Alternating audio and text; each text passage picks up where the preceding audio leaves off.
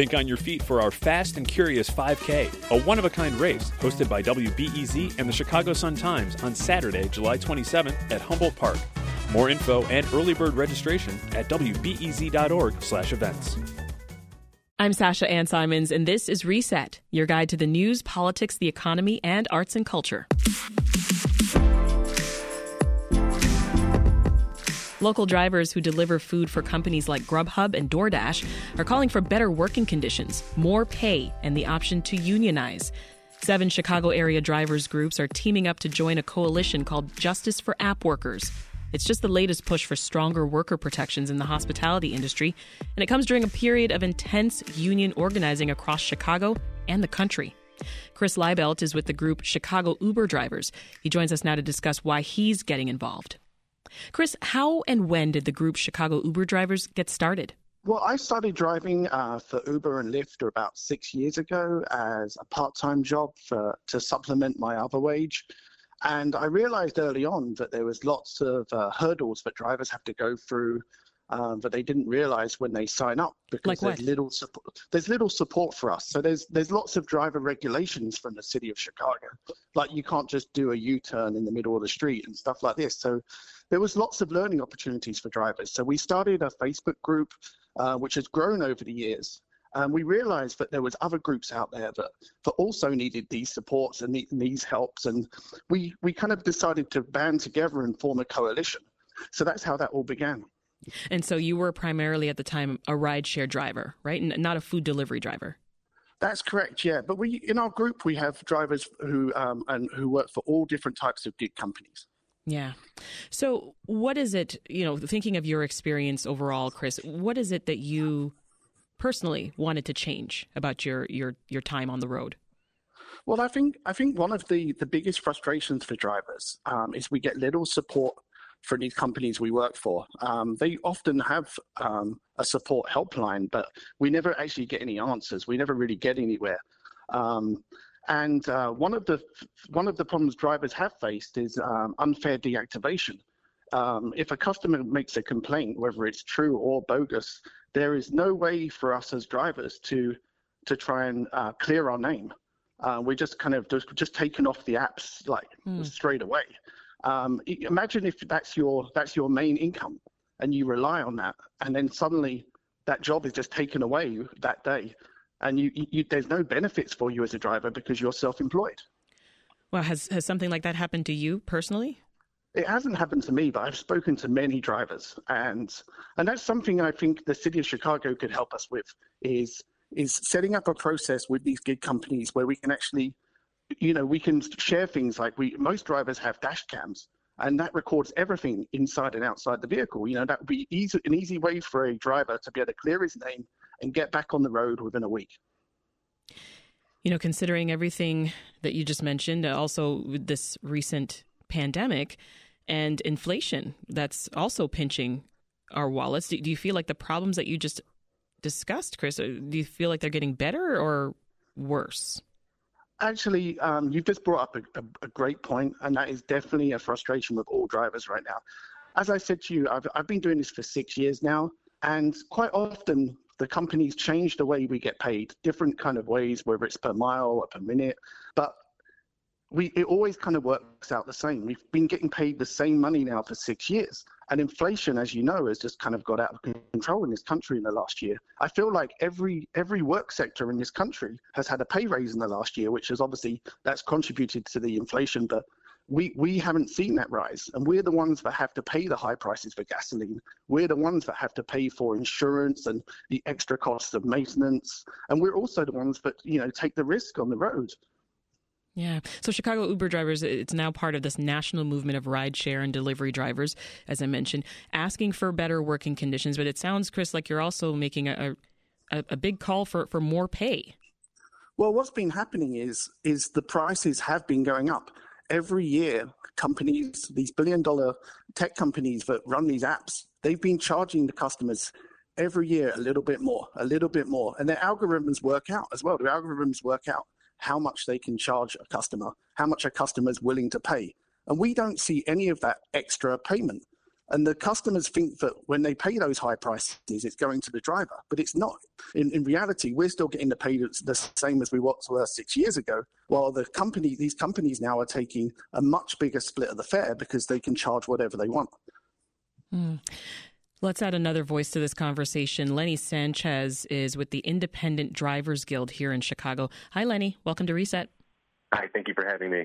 You've also been listening along, Lenny. Let's hear more about your experience. Are you a delivery or a rideshare driver, first of all? So I don't like to say I'm active anymore because I am full-time organizer for IDG and Justice for App Workers. My waking minute is basically talking about this and working around these issues. But I started doing rideshare and deliveries in March of 15, and I've completed 8,000 rides and 1,000 deliveries. Mm-hmm. I know the industry really well, and I can echo everything that Chris said. Wow. So I'm curious. So you did thousands of rides. How did you make the transition then, Lenny, to just straight up organizing with the Independent Drivers Guild? Personally, it took a contribution from my wife to absorb more of the financial responsibility because I was putting in a lot of volunteer time as the group of us were as grassroots as it gets. We were self-funded and doing what we could to talk to as many drivers, organized a few hundred, and then it started growing. And then we got connected with some of our friends from New York and IDG and made the steps to become the Illinois chapter here, which has allowed us to use the funding and everything, the resources that IDG offers us, which has then allowed me to now be full-time. Yeah. When you were driving still, Lenny, what was the day-to-day like? It was a roller coaster. You have no idea what you're going to get. Your majority of your people are pleasant. You're giving them a ride from point A to point B. But there's unruly passengers, there's unfair deactivations as a result of them because they will make false claims against us to retaliate against us or to hurt us. And the earnings, as Chris has stated, have only gone down or stayed stagnant while inflation has increased the cost of cars, parts, and fuel, et cetera. So it's been very taxing for a full-time or even part-time gig worker to just experience this over the last few years. Your safety is a massive concern. Your earnings are not what they used to be. You're putting in a lot more time. Your expenses are much higher. And you might be constantly thinking about everything that you might be doing that might be perceived wrong or used against you by a passenger to try to get a free credit or claim something against you. Yeah. So it's a roller coaster. Oh, boy. And you mentioned a moment ago, Lenny, the group's got chapters across several states, including New York. What are you hearing from colleagues over there? It's New York and it's everywhere, is that the majority of the drivers are down to organize and form a union. They realize that we don't have a voice unless we're all put together, and unionizing is really a really hot topic. We're seeing Amazon workers and Starbucks and even Apple iStores over here that are starting to unionize, and we feel like we're next. Let's hear from some callers who have been standing by. First up, here's David in Evanston. Hi, David. Welcome to the program. Hi. How you doing? Thank you for having me on. Of course. So you've been driving for 6 years, I hear? I have been driving all these rideshare apps and delivery apps for about the past 6 years, correct. So what's it like for you? I like to tell people it is definitely, it may be a simple job. It's just not an easy job all the time.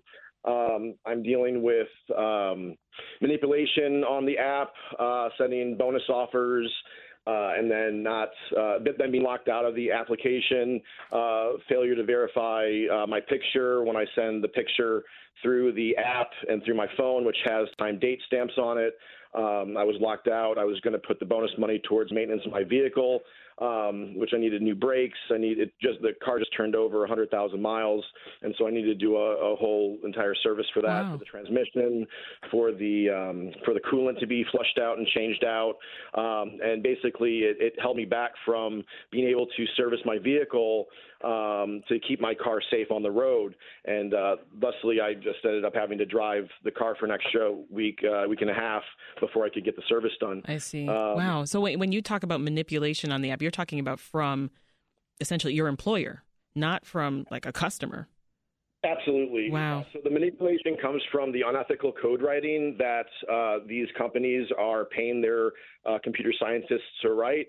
I mean, these are simple if this, then that programs where, and I know this because I wrote computer programs when I was a kid, when the Apple IIe computers came out. So it's very basic. Yeah, I'm sorry to hear that, David. Thanks for sharing. Let's jump now to Casey in Lincoln Park. Hi, Casey. What's your experience been?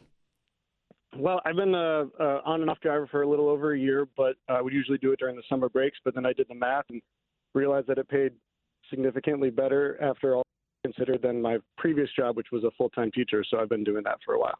So you're a Lyft driver full-time now. Is that right? Yes, I am. So are you in support of this push to unionize?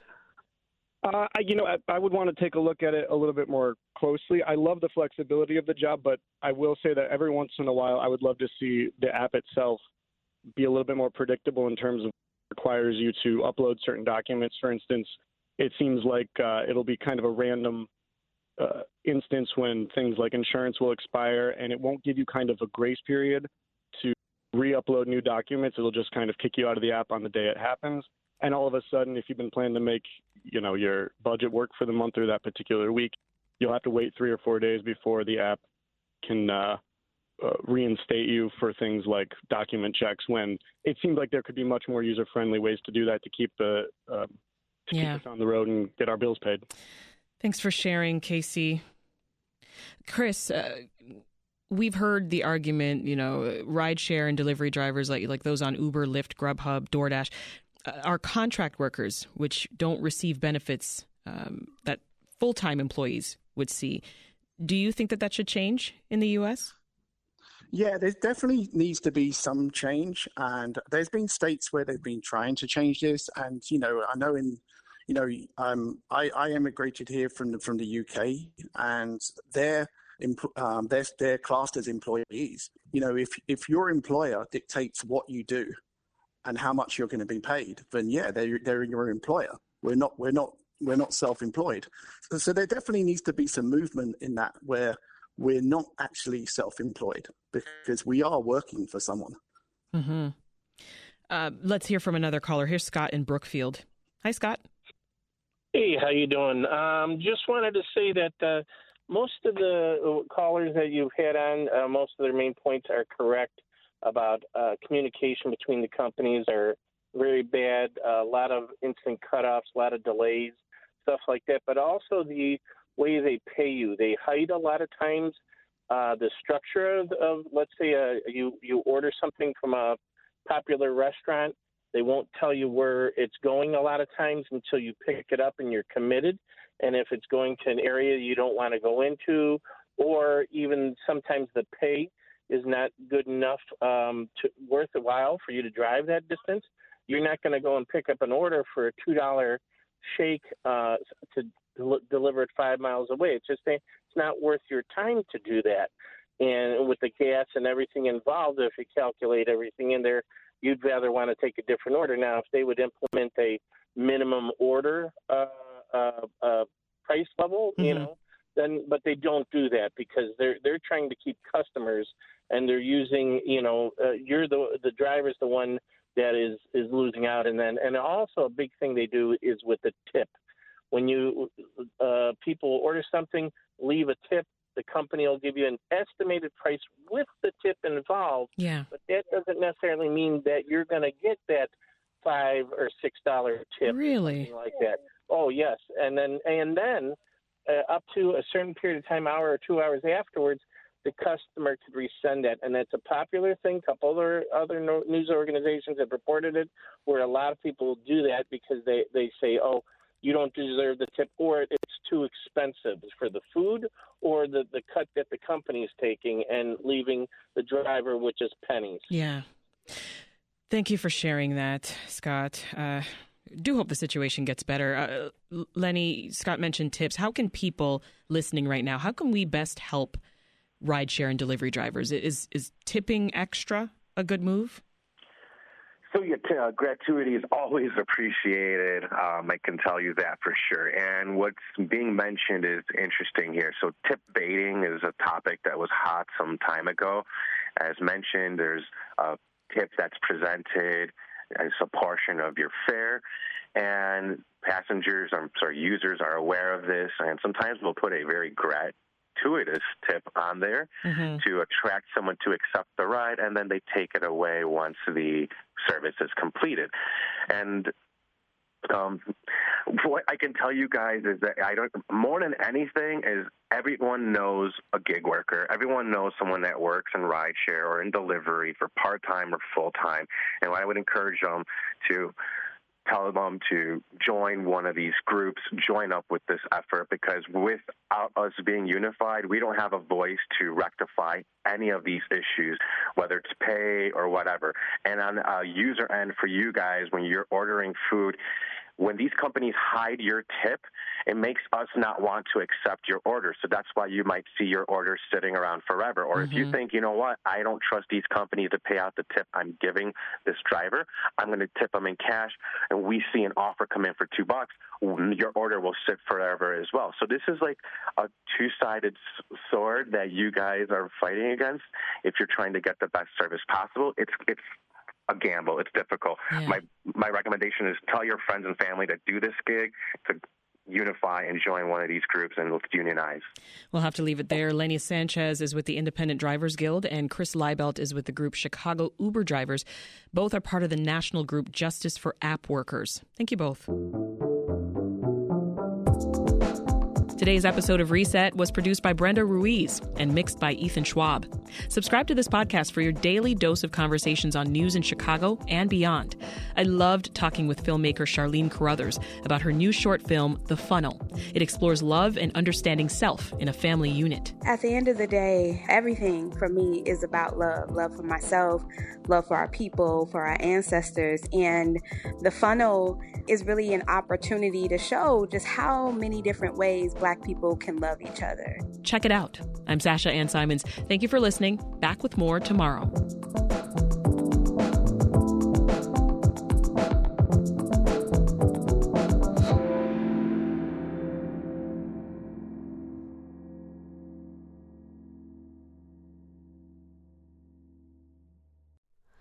Hi, it's Terry Gross, the host of Fresh Air.